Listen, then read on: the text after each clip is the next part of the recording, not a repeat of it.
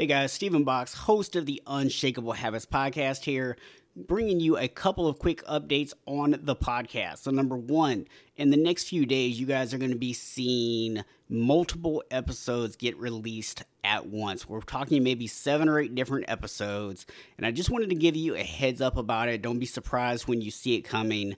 And the reason we're doing this is we are changing the format of the show, and these episodes, while they are great, while the information in them is absolutely fantastic, they just didn't quite fit the new formatting. So I wanted to go ahead and still get those out so you guys have an opportunity to listen to them. And then in the next few weeks, we're going to be relaunching the podcast with a brand new focus and a brand new format. Now, it's still Unshakable Habits. We're still going to be focused on habits. We're still going to be focused on routines. But specifically, we're going to be talking about habits and routines that are going to help you create wins for your health, mindset, relationships, faith, and career. And we're going to be doing both solo episodes as well as guest episodes, but rather than one long episode, we're going to be breaking them up, and we're going to do multiple episodes per week, and each episode is going to be about 10 to 20 minutes long, and it's going to be really focused on one specific topic where we can deep dive into that topic and give you guys actionable steps that you can take with you that day. So that is the big change that we have coming up for the podcast. And I just wanted you to be aware of it, and I look forward to hearing your feedback on it. You can, of course, always connect with me on social media at Unshakable Habits. It's going to be my handle in most places. And I would just love to hear you guys' feedback on the new format as it comes out. So, with that, guys, allow me to remind you, as always, that while none of us are born unshakable, we can all become unshakable. Welcome to the Unshakable Habits podcast. I'm your host, Stephen Box.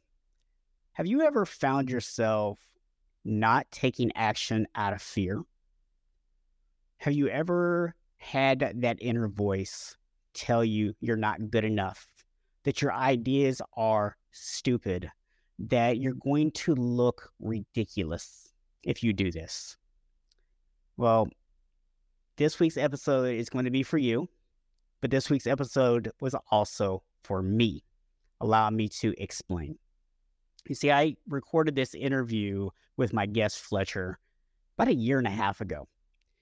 Between the changes to the podcast, a change to my focus and my business on really helping men, I had some things slip through the cracks.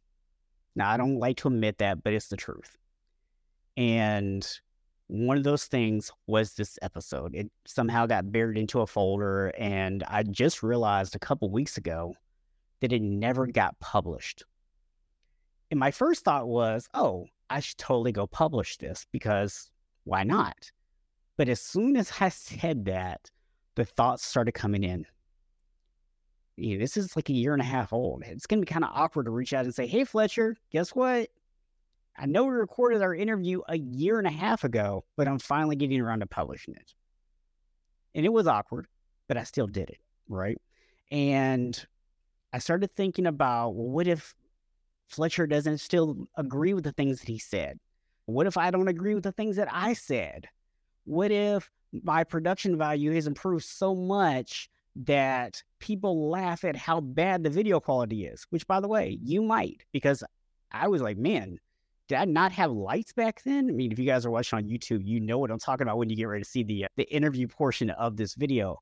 But you know what? None of that mattered, because at the end of the day, what I had to convince myself of was it was value in this interview. And the reason I know that is because I decided to go back and listen to the interview myself. And I got to tell you guys, after listening to Fletcher, listening to our conversation, I knew I had to let go of all my concerns. I had to let go of my fears. I had to let go of worrying about looking good. And I had to embrace getting this message out there, because it is such a powerful message. So if you guys have had those doubts, and I think most of us have, if not all of us,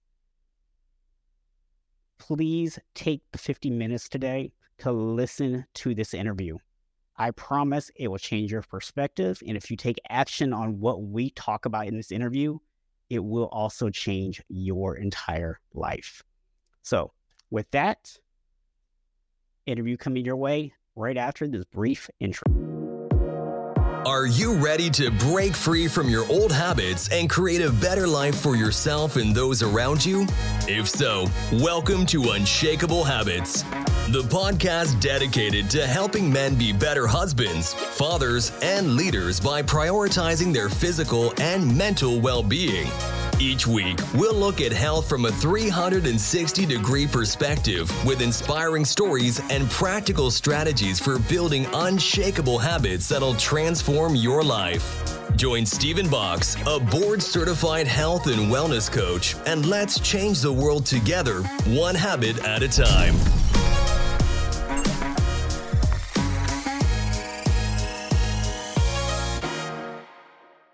Welcome to the Unshakable Habits podcast. I am your host, Stephen Box, and today I'm joined by Fletcher Ellingson. Fletcher, thanks for joining me.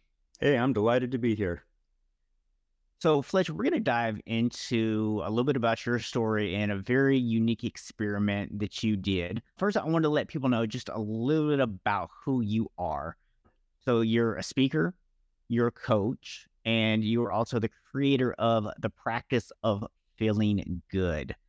And yeah, I think the way you really describe this to me that sets it up beautifully is you help people to kind of like think differently, to really get out of their own way, so to speak, because so many of us do struggle with this. And I think this is such a timely topic. You know, who knows, maybe years or decades from now, people will be listening to this interview and 2020 will be a distant memory. But as of right now, we are going into the winter of 2021, and we're like in year 17 of this 2-year pandemic. So I think people hearing how to feel good is going to be a great topic for everybody. Absolutely. I can't wait to share and dive into the discussion. So real quick, before we do dive into that, I want to, as always, remind people of the Unshakable Habits framework. So if you're new to the show, the way the framework is going to help you is going to let you take Fletcher's story and kind of apply it back to your own life. So this isn't a, 7 steps that you have to repeat exactly. This is more of a guideline, and that's why it's so flexible. So the first part of that is having a vision. Now, visions are different than goals. Not saying that you can't have goals, but goals are outcome-based. Visions are really about who do you want to become as a person? How do you think? How do you talk? How do you act? That's what a vision is about. And then in order to establish that vision, a lot of times we need to develop certain skills because we may not have the skills we need to become that person just yet. And then, of course, in order to develop those skills, you need to take actions, or as Fletcher calls them, practices. And this is because they are something that is repeated over and over and over again. So that is what you want to be on the lookout for today as you hear Fletcher's story. But Fletcher, we're going to maybe dive a little bit into your past later in the show, because I usually like to start off where people were in their low point, because I find that that's usually where the vision comes from. Well, I want to talk about this very interesting experiment you did first. Yeah, the rejection experiment. Yes, that would be the one. Yes. Yeah. So this was a year-long experiment, and I'll just give you a brief history of why I did this. For 15 or 16 years, I had helped build a multi-million-dollar business in the tech industry, and it put me in front of audiences all over the country as a speaker. I was traveling around speaking to entrepreneurs and helping them in a number of things to do with tech, but also mindset. And I had the wonderful opportunity to interact with literally thousands of entrepreneurs on a regular basis. And I became very good at identifying patterns and was just noticing like the same things happening over and over, hearing the same things happening over and over for these entrepreneurs. And I've always been into self-improvement, self-evolution, and, reading lots of stuff. And so it was just it was a wonderful environment for me to really connect the dots in a bigger way. And then, so I found myself doing a lot of coaching with these clients, and I really love the coaching experience. And so I decided, because I've always been involved in coaching in one capacity or another, like having personal coaches, and I finally decided it's something that I want to do full time. And so I took the leap and left that business a number of years ago to do this full time. But the rejection experiment came into play because I really want to play a big game in my life. The game that I'm going to play, it demands a lot of me. It demands me showing up more powerfully than I ever have shown up in my life. To do what I want to do, I have to be another version of myself. And I'm constantly evolving. And the one thing that I was noticing that was holding me back was my fear of rejection. Asking, I want to become a master asker. And what I mean by that is I want to be able to make any request of anyone at any time without being stopped by fear. And so I heard about this other guy who did something, and it really inspired me. And so I'm going to do something very much like that. So I call it the rejection experiment. And we're a year where I putting myself into ridiculous situations where I would make audacious requests of people that would almost surely result in them rejecting me or saying no. And there were very few rules, but one of the rules was I couldn't tell anybody in my personal life, like, hey, I'm going to go do this experiment, watch me. It couldn't be like to impress anybody. And the second thing is I couldn't tell the people that I was interacting with, I couldn't tell them this was an experiment either. And the third thing is it really had to make me nervous. It had to make me uncomfortable. The ask preferably would be making me sweat and shake. And so that's what I did. And those were the rules.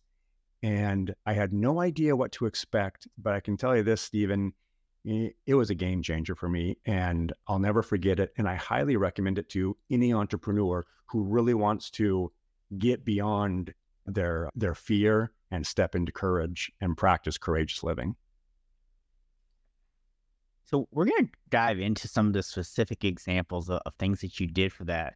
But I want to maybe back up a little bit first. So you talked about how you started to realize you had this fear of rejection.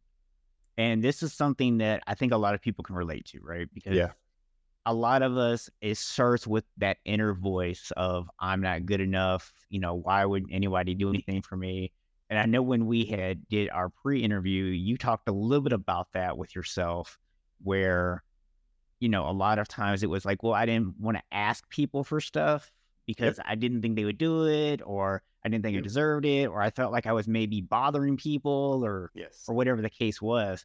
So talk to us maybe a little bit about where did that fear of rejection, or at least you may not know exactly, but where do you think that might have came from for you? Yeah. So, I'm assuming it came from my childhood. I'm assuming multiple places. One, it was modeled for me. We don't ask people for help, right? So that was probably modeled for me well, because I've always been taught like, hey, you got to do it all yourself. Asking for help is a sign of weakness. Got to pull yourself up by your own bootstraps there and make it happen. So really, Stephen, it's a great question, because just as I'm processing this now, it comes back to my curriculum, the practice of feeling good. So I was not practiced at it. I'm just like, I'm like getting this right now. Like I was so practiced at being self-sufficient that I was completely unpracticed at making requests, asking for help. And I'm not even saying even big help. I'm just saying help in general. Like if it was something that had to be done, my thinking was I should do it. I should take care of it. And that really, and again, that's exactly what gets in the way of so many entrepreneurs growing their business and doing what they really want to do, because they think, oh, I got to do it all myself, right? Yeah. And I love the fact that you gave that reframe there, because I think some people could listen to the initial statement of like, hey, I wanted to become a master asker. I wanted to go out and, ask audacious things of people. And people could take that and read it as, oh, you're just trying to get people to do stuff. right? Mm-hmm. And that clearly wasn't what you were after. Your goal here was, this was about you. This was an internal battle that you were fighting to really make yourself have to rely on other people and not try to do everything on your own. Yeah, And the only way you can do that is you have to go out and learn to ask people for help. exactly. And Practice it. exactly. And I wanted to set it up so that they would most likely say no, so that I could confront this fear of rejection. And so I could get so desensitized to it in an effect, right? Yeah. So if they said no, it was no problem. That's the point that I wanted to reach. Something else you said in there that just stood out to me, because I actually just did another interview a little bit before sitting down to do this one with you. And something that she commented on, because we were talking about a similar subject. And one of the things she commented on was, in school, she did really well. And everything you do in school is you. Everything is on you. Looking at someone else's paper is considered cheating. Yet when you get out into business and you get out into the real world, we now call that collaborating. And we expect people to just naturally know how to do it. Although our entire life we've been told stop cheating by looking at other people's papers. Yes. Oh, that's such a great twist on that subject. So yeah, I had to bring that up because I was like I literally just had this conversation. Yeah. Yeah. Which, when you have two people that have never met have the same conversation, I think that just validates the idea even more so. So yeah, really. So talk to me about some of the examples of some of the things that you did as part of this. I mean, because I want to make sure that people are hearing this. Yes. When you talk about big things, it doesn't necessarily mean that you're going and asking people for some super outrageous thing. You're not going to people going, hey, give me $1 million, right? Right. It's what's scary to you. Yes, exactly. It's a big deal to me. So yeah, I'll give you a couple examples. So one, to those listening, is going to sound like it's a very small thing, but it scared the hell out of me. And what I did was, I was in a coffee shop, and I decided that I was going to ask somebody, a complete stranger, to have a staring contest with me. Now, what's interesting about this experiment is, as soon as I would come up with the next rejection experiment, my mind, the chatter in my mind would just it was fierce. It was just activated. And and so I remember thinking about okay, I'm going to ask somebody to have a staring contest with a complete stranger. And my mind immediately would say this: oh, that's kind of a lame rejection experiment. Can't you think of a better one? That one doesn't sound very exciting, or it's not very fearful. So I would have this conversation in my mind, and I realized wow, that's not even me thinking it. My mind is on autopilot. It's just, those thoughts are just coming without my approval, without my permission, and so my mind almost talked me out of not doing this because of the message I was getting. But then I caught it. I was like, hold on a second. That's just resistance. And that is totally the thing that's been running me. That's why I'm doing this whole thing. So I saw the person. There was only one person in the coffee shop that was sitting down at that moment. So I got my coffee and was heading over to do this. I was going to sit down. I walked over, and just before I got to her, I turned my direction just slightly and walked out of the door and out of the restaurant, at the coffee shop. I got into my car because my heart was pounding, and I got into the car. I started driving away, got to the stop sign, and I just stopped. I was like, oh my gosh, I just totally chickened out of doing that. And I was like, this is exactly why. Because all I'm doing is asking for another person if they're willing to stare into my eyes. And so I thought, I got to go back and I got to do it. So I drove around the block, parked, and I got out of the car and went back in the coffee shop, saw the person, walked over to her, sat down, and I said, hey, do you mind if I interrupt you for a second? And she looked up and said, no, what's up? And I said, hey, I was wondering if you would be willing to have a staring contest with me. And she said what most people do when I ask them these crazy things. They either say what, or they will repeat what I said. So, she said, what? I said, I was wondering if you'd have a staring contest with me. And she thought about it and said, sure, I guess. And so we sat down, we had a staring contest. I said, 1, 2, 3, first person to blink loses. I said, 1, 2, 3, go. And we had the staring contest. And then it was over. And I felt this sense of massive relief that I didn't die, because because all that fear and adrenaline was telling me, like, hey, whatever you're about to do, it seems scary. You're probably going to die. And the good news is the staring contest didn't kill me, and she didn't reject me. She actually said yes. I'm sure that she's sitting there thinking, like, this has got to be the absolute worst pickup line I've never heard in your life. Right. Yeah, exactly. So I'm curious, like, did you actually tell her afterwards that there was an experiment? So on that one, she did ask, and I explained it. But so the rule is, if they ask, I can tell them. I don't volunteer the information, and I don't tell them ahead of time, because then it would make it too easy, right? Yeah, because then they feel almost obligated to do it just because you told them it's an experiment. Yeah. But so that was a big one to me, because it scared me so much, because there was something about that intimacy of just sitting down and staring into a person's eyes, right? It's like, because it breaks all sort of community boundaries that we have. Like, hey, you don't stare at people in the eye for too long, right? Yeah. If you lock eyes with somebody, usually for a second, and then you stop looking at them. So I was breaking some sort of boundary, and therefore I was so uncomfortable. And I'll give you just one more example too, because before you do that, I want to just point out something that it was interesting too, is you mentioned how your initial thought when you thought up this idea was, well, that's stupid. That's lame. That's not even scary. Yes. Yet it was so scary, in fact, that you got in the car and drove off. Yes.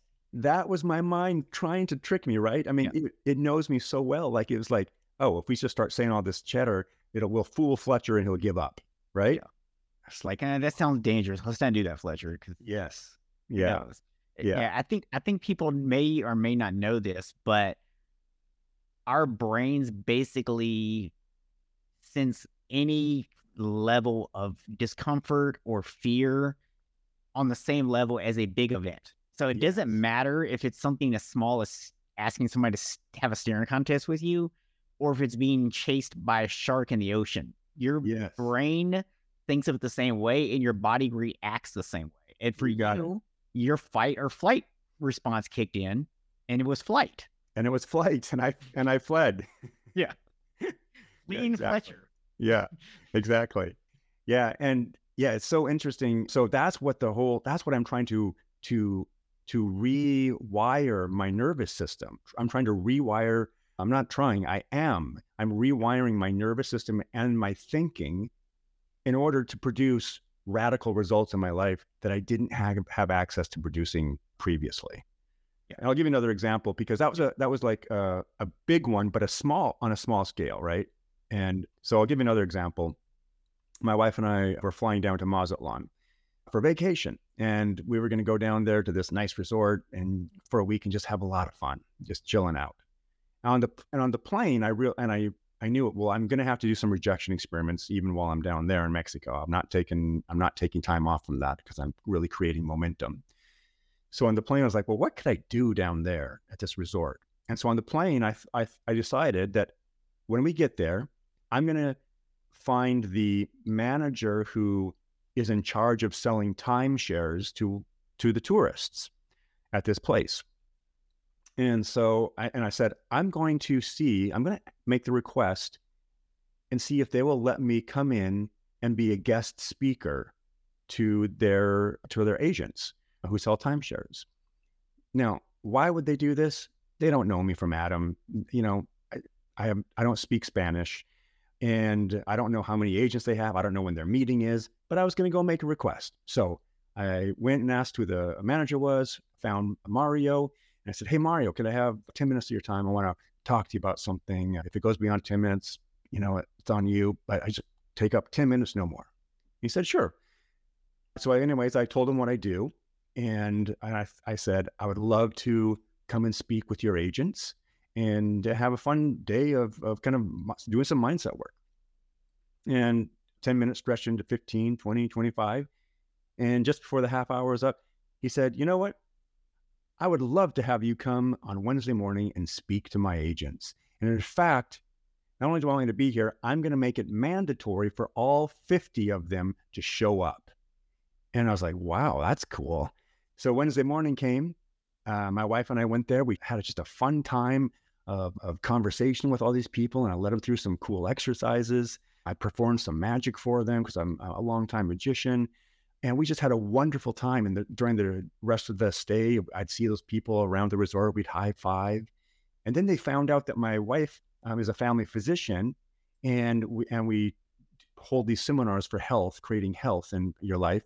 And they said, is there any chance that Amy would want to come one morning and just talk about the benefits of healthy eating, healthy living, because he wanted his agents to be in really condition, and he wanted them to have this information. So we ended up going back, and she ended up doing about a half-hour presentation to the agents as well.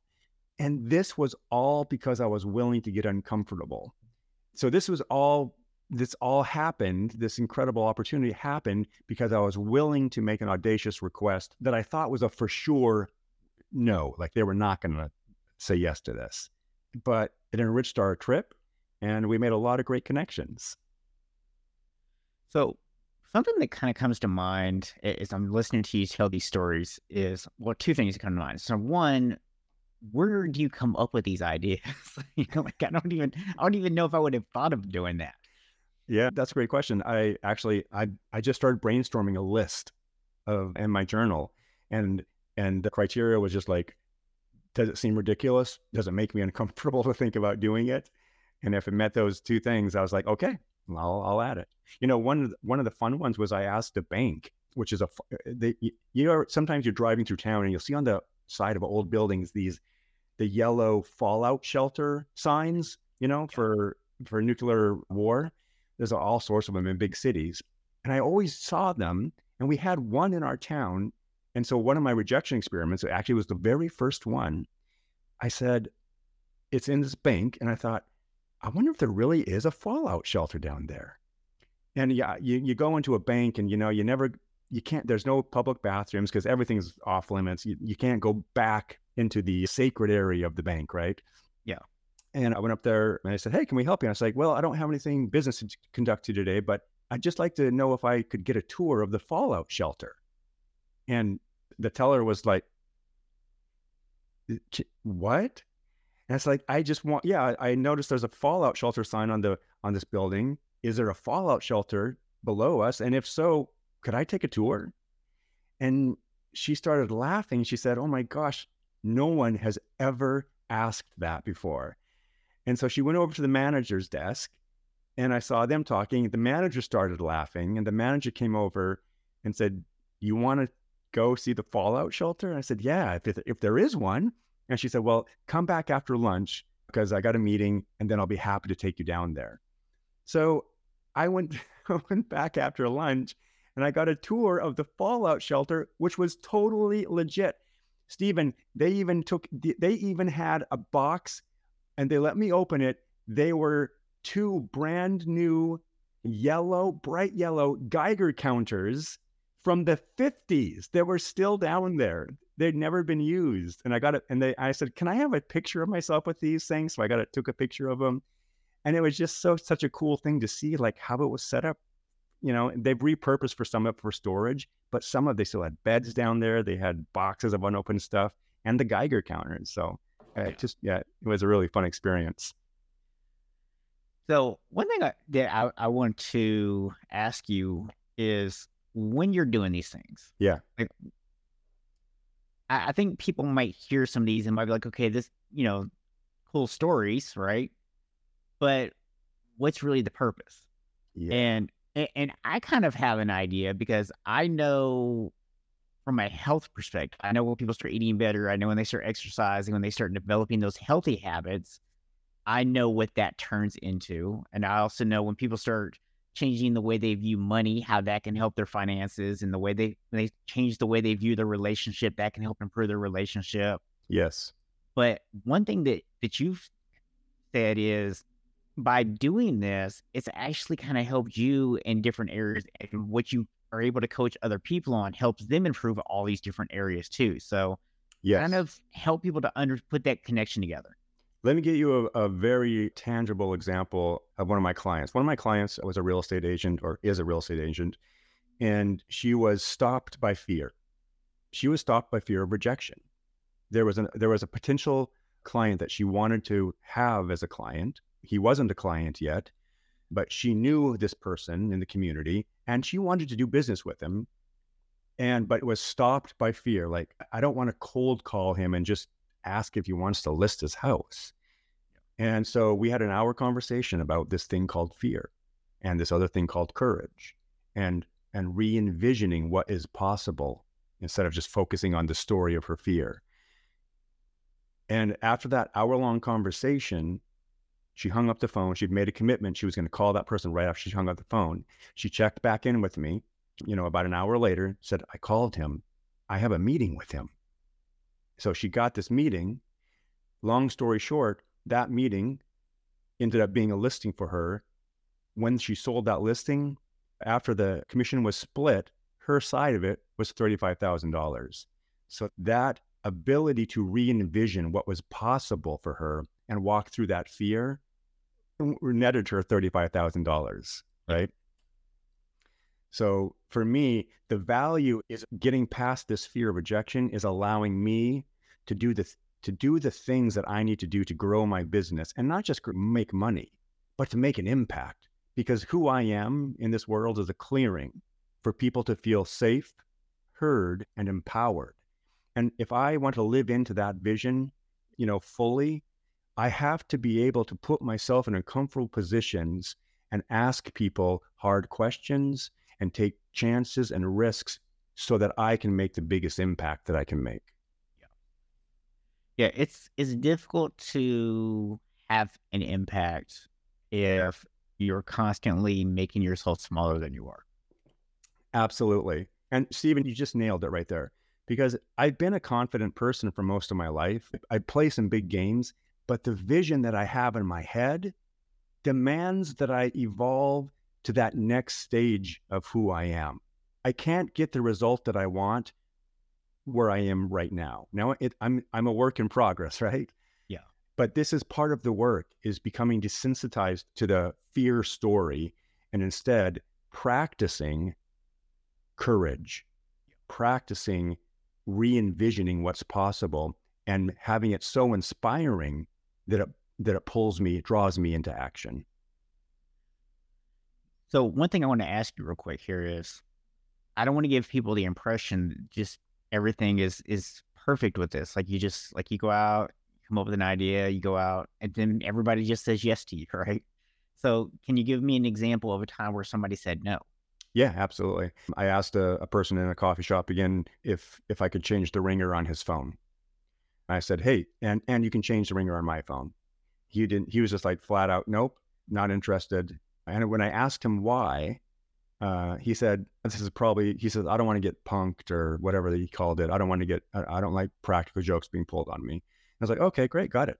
So it's not like I need to debate or be right, or, it's like, oh, got it. Okay, cool. Or one of the ones that really frightened me was when I went into a mortuary and asked if I could test drive the coffins. Like, so if I could lay down in them and test drive them, so to speak. And the guy was like, no, absolutely not. Yeah. So I was like, okay, got it. No problem. Yeah. Right. So there's been I had somebody deliver a piece of furniture or come in to take measurements for furniture. I can't remember exactly now, but after she was done, I said, oh, hey, would you mind measuring me on my wall? We have a wall here in my bedroom on the door frame where we've measured all our kids and stuff. I said, hey, would you mind just measuring me real quick? And she was like, no. And I get it. Like, here's a strange man asking her to do something weird in her bedroom. Like, I totally get it. But I'm pushing myself to become, because I also get that they're not rejecting me, they're rejecting my offer. Right. And if you're in sales, if you're an entrepreneur, we've got to get past this thing like, oh, they're not rejecting you. They're simply rejecting the offer that you're extending. And it has nothing to do with you. I'm glad that you actually brought that up, because my follow-up question was going to be, do you have something that was like big enough that you got the initial no, but that you then maybe tweaked and went back and redid it later on? Yeah, I had a couple of those. None were really impressive that I want to take the time to share. But I would say that I also have a television show. My wife and I have a television show we film once a week. It's a regional show and goes out to like, I think it goes into, they have a reach of about like 50,000 people or something. So it's a small show, we live in a small area. So, but I wanted to have a television show. So I treated it just like the rejection experiment. I said, okay, this is my rejection experiment today. I'm going to call up the people. At first I couldn't get a hold of them. And finally I got a hold of them and they said, sure, come on in. And we had a sit down, and their immediate answer was not yes or no. It was, let's think about this. And now, so that put me in the position of following up, right? And I really didn't think they were going to say yes. But turns out, after it took them about 6 weeks, and finally they said, hey, we want to give this a shot. So come down, we'll film a few episodes and we'll see how it goes. And my wife and I, we just passed our 100th episode a couple months ago. So that would have never happened had I not. And frankly, Stephen, I don't know that I would have made that ask if I hadn't have done all these other rejection experiments. I may not have been ready to do that. Yeah. So first of all, congratulations on the 100th episode. It's Thanks. a big accomplishment. Yeah. But you're right. And I think that kind of gets to the core of the idea here, right? Is that it's not about the size of the rejection. It's not about the rejection itself. What you choose to do is kind of irrelevant.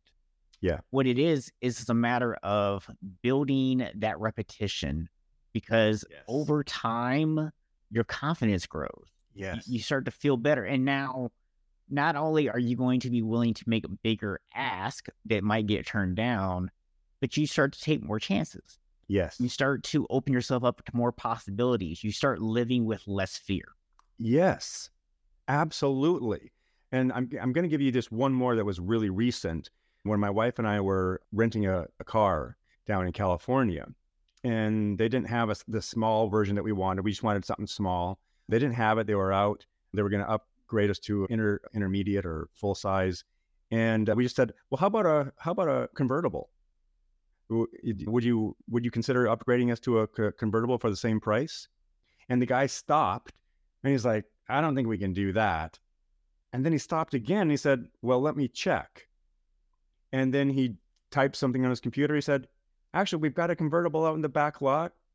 What the heck? We'll do it. Same price. Now, I wasn't trying to take advantage of this situation, but what I'm realizing is if you don't ask, you'll never get the yes, right? And that's the cool takeaway. And it's not about taking advantage of people. It's just like what else is possible if we ask, Yeah. right? Yeah. After we talked, when we did our pre-interview stuff, I actually started making a list of people that I would like to interview. I love it. And not just like normal everyday people, because here's the funny thing. This is what I always tell people. To me, interviewing strangers is the easiest thing in the world, because I'm just having a conversation with somebody that I'm just meeting, and it's fun and it's exciting. For me, this is the easiest thing in the world. For other people, this would be the absolute scariest thing in the entire world. But for me to sit down and interview people that I already know, or for me to sit down and interview people that I look up to in one way or another, that's scary, because now all of a sudden I feel like this pressure of like, oh, what if this person actually come on and I got to actually, do a good job. Not that I'm like going to do a bad job with strangers, but I feel now more pressure to do so. Yes. And so I was like, I'm going to start making a list of like friends, mentors, celebrities, different people that I want to actually bring on. They haven't volunteered already to do this, and just ask them to do this. I love it. So I haven't got any yeses out of my list yet. I've started working through it. I've done about 3 or 4. I haven't got any yeses yet. But what I'm doing is every time that I'm getting either no response or I'm getting a no, I'm like, okay, what can I do a little bit differently? I'm using the outcome-based decision making, and I'm like, okay, how could I tweak this a little bit? How can I maybe follow back up with this person, or how could I apply this to the next person and maybe see if I can actually make this work? Way to go. Yeah. So yeah, I wanted to share that with you because, that's what I did after our last conversation. So That's so cool. That's really inspiring. and I didn't tell you about this beforehand. So Great. catching you off guard with it. Yeah, I love it. I love it. Very inspiring. So one thing that I love about this idea that you've kind of put out here of this rejection experiment is that you could apply this in other ways. So for you, your fear was about rejection. Yes. Other people may have other fears, but you've also been able to take some of those other fears and wrap them into this rejection experiment. Because it's not just about the possibility of someone saying yes or no. It's about the fear that somebody might think that you're a weirdo. Yes. It's about, that fear of, like, you use the designer as an example. That might be a situation where it might make someone else uncomfortable. Yes. And now you've got to kind of deal with the internal discomfort of knowing you might make someone uncomfortable. Yes. Yes. Yes. So you're getting to the different layers of this experiment, right? And that was part of the chatter in my head, like, oh, Fletcher, don't make that request because that might make the other person feel uncomfortable, right? Yeah. And again, that was the very clever automatic thinking of my mind to prevent me to get me to stay the same, to keep me the status quo, right? So you don't need to grow that much, Fletcher. Just calm down a little bit. Everything's fine, right? Yeah, really good. Yeah, and it's interesting. A friend of mine who is also a speaker, he was doing a speech one day in our Toastmasters club that we were a part of together, and he said, it's funny because the human species is the only species on the planet Earth that limits our growth. It's like trees don't stop growing; they don't go, "I'm tall enough," right? Cheetahs don't say I'm fast enough. I don't need to go hunt today. There'll be food tomorrow. It'll be fine. Yeah. Right? Yeah. Right. We're the only species that limits our ability to grow and to maximize our potential. That's such a great point. And again, so what I always tell my clients too, it's like, it's not good, bad, right, or wrong if you stay where you're at. If you don't grow, it's not good, bad, right, or wrong. The question is always, does it serve my life? Yeah. Right. And for me, I have an idea of what I want to do and the game that I want to play and at what level. And I simply have to become somebody different than I am today in order to hit that and make that impact. So I want to kind of back up really quick and talk about the moment before all this started. Because I know you said you kind of had that moment of reflection where you realized, hey, I have this fear of rejection that I need to overcome. Mm-hmm. What was that event that really helped you have that realization? It really was all around leaving a very comfortable and very well-known career. The game I was playing back then, I could do it in my sleep. And I was bored with it. It wasn't serving my life in the way that it had originally. And I didn't feel like it was not in alignment with the vision that I had for my life. Let's say it that way.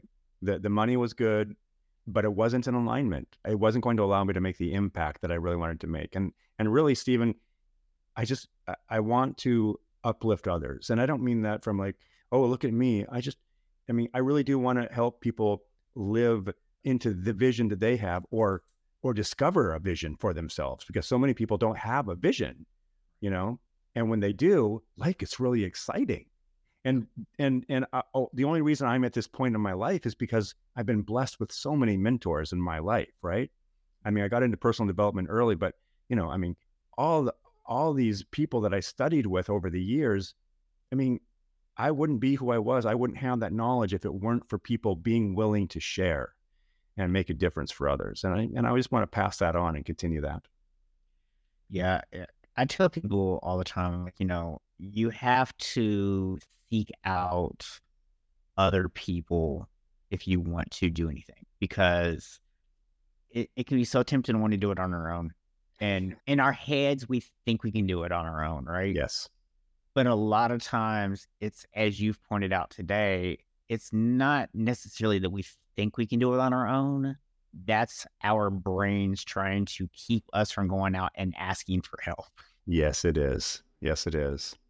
Unfortunately, my wife she's just like such an amazing supporter. I mean, I've had coaches and stuff, like I said, for a lot of my life, but a number of years ago, she wanted me to sign up for this particular program. I was like, babe, that's $25,000. I've never, ever spent that much money on a coaching program. And I don't feel comfortable with it. And she's like, babe, I want you to do this. I want you to invest in yourself at this level, because when you invest in yourself at this level, you're going to show up differently. And I'm telling you, I was so resistant. I was so fearful about that. I was so fearful about writing that big check, but man, did it serve me. The next year, it was still hard to write that check. The third year, it was no problem. I was the first one to sign up, because the value that I was getting and the revenue that I was generating and the people that I was connecting with was so worth it. And so that was just like me. I'd begun evolving at that next level, right? Not that the next level is better than the other one, just different. And it's in alignment with what I want to create. Yeah. And the idea of better, I think, is an interesting one, because again, it goes back to just like we were talking about with these experiments you were doing. It's not necessarily what's scary to everybody. It's what was scary to Fletcher. Yes. And better, yes, you know what? Your next level should be better, but it only needs to be better by your standards. Exactly. Yeah. It doesn't need to meet anyone else's standards. It doesn't have to, get anyone else's stamp of approval, as long as it works for you. Yeah, I really appreciate you articulating that. Yeah, again, it's we're not competing with anyone. We're just, how can I become the best version of myself, right? Yeah. Yeah. Yeah. I mean, and I think when we take outcomes out of the equation sometimes, that's when amazing things start to happen, because when we get caught up on, oh, I got rejected, and we start to focus on, hey, my job was to go make the ask. I was successful. I made the ask, success. The outcome doesn't define my success. Absolutely. Because that's where judgment comes in. Yep. Exactly. Yeah. Oh gosh. Oh boy, we're getting into some good stuff right at the end of the show here. This is such a good concept. I just want to address one thing, and that's this idea of success. A lot of people confuse success with achievement. And I simply want to assert that, or I'll share how I define success. I define success. I'm successful when I, number one, know who I am, know the outcome that I want, and take action that's in alignment with the outcome. That's success. If I'm doing that, I'm successful. Now, it doesn't have, you'll notice my definition has nothing to do with the achievement, right? Achievement is completely different. But if I know who I am, if I know the outcome that I want, and I'm taking consistent action to get there, man, that's successful. Yeah. I mean, it really is all about the steps. Yeah. The success, the achievement part of it is, did you take action? Yes, no. That's the achievement. If you didn't take the action, that's failure. If you took the action, that's success. Yeah. The outcome of the action is not what's important. Yeah. Yeah, exactly. And I think that's such a powerful thing for people to hear, because so many people, they beat themselves up when all the woulds and the coulds and the shoulds don't come true. Yeah. One of the things that my clients say to me, without fail, is I already know what I should be doing. I just don't know why I won't do what I know I should be doing, right? Yeah. So that's that critical piece in there. And that's why I did the rejection experiment, right? Because that was allowing me to get past that thing that had been stopping me so much. Now, do I still get stopped at times? Absolutely. But I get stopped way less than I did. Or if I get stopped, it's not for as long, right? So yeah. And I think that's a good point there, because I'm sure that you're at a point now where you've done this enough that when you get stopped, you now have that self-reflection ability to go, why is this thing scaring me so much? Why is this thing in my way? And then it's a realization of, you know what? I need to overcome this. And now we go right back to the framework, right? What's my vision? Why do I need to get past this? Why is it important for me to actually do this thing? Where's the vision at in it? Okay, what skills do I need to now develop to actually get past this thing? Yes. What are those practices? Those are such good critical questions, and that's exactly what those empower people. Those kinds of questions empower people. And what I love about it, there's no judgment in there, right? There's no self-criticism. There's just helpful questions that lead to empowering answers. Yeah. The one thing that I hope, and I'm going to ask you to kind of give people your parting thoughts here in a few minutes too, but one thing that I really hope that people take out of today is you don't need a huge why. You don't need this just ground shaking, earth shattering reason for doing stuff. You don't have to go out and build a Rome in a day. It's okay. Start where you are. Yeah. Find the first block, find a reason why it's important to you to get over that hurdle, and start taking small steps towards it. Yep, I like it. We are aligned in our thinking there. So real quickly, if you would tell people how to get a hold of you if they want to learn a little bit more about you or work with you. Yeah, you bet. You can go to FletcherEllingson.com. And while you're there at FletcherEllingson.com, you can take the happiness quiz or sign up for my free online video course. It's totally free. It's good stuff. This is not fluff. This is actual stuff that I use in my year-long curriculum. Sign up and get the free video course. Or if you have any questions or want to hop on a discovery call, again, go to FletcherEllingson.com, contact me. Would love to have a discovery call and see if we're a good fit. And so there you go. Yeah. And maybe they can set up a call and ask you to do something crazy, right? That's right. That's right. Yeah, that's right. That's right. So tell everyone your closing thing here. Like, what is it, if you just were pushed to give us 1 minute of what we need to go home with today, what is it? Yeah. So thank you for asking that. The thing that I would love for people to take away is this. Most of us human beings are extremely practiced at noticing what isn't working well, what doesn't feel good. We're practiced at seeing other people not being their best. We're practiced at criticizing. We're practiced at fear. We're practiced at not trusting that life is working out. And what I want to encourage you to do is begin practicing seeing where life actually is working out. Begin practicing seeing kindness. Begin practicing noticing compassion. Begin practicing being compassionate. Begin practicing being resourceful, capable, flexible. Begin practicing kindness. Bring an intention to these ways of being, and your life will change dramatically. Love it, man. Love it.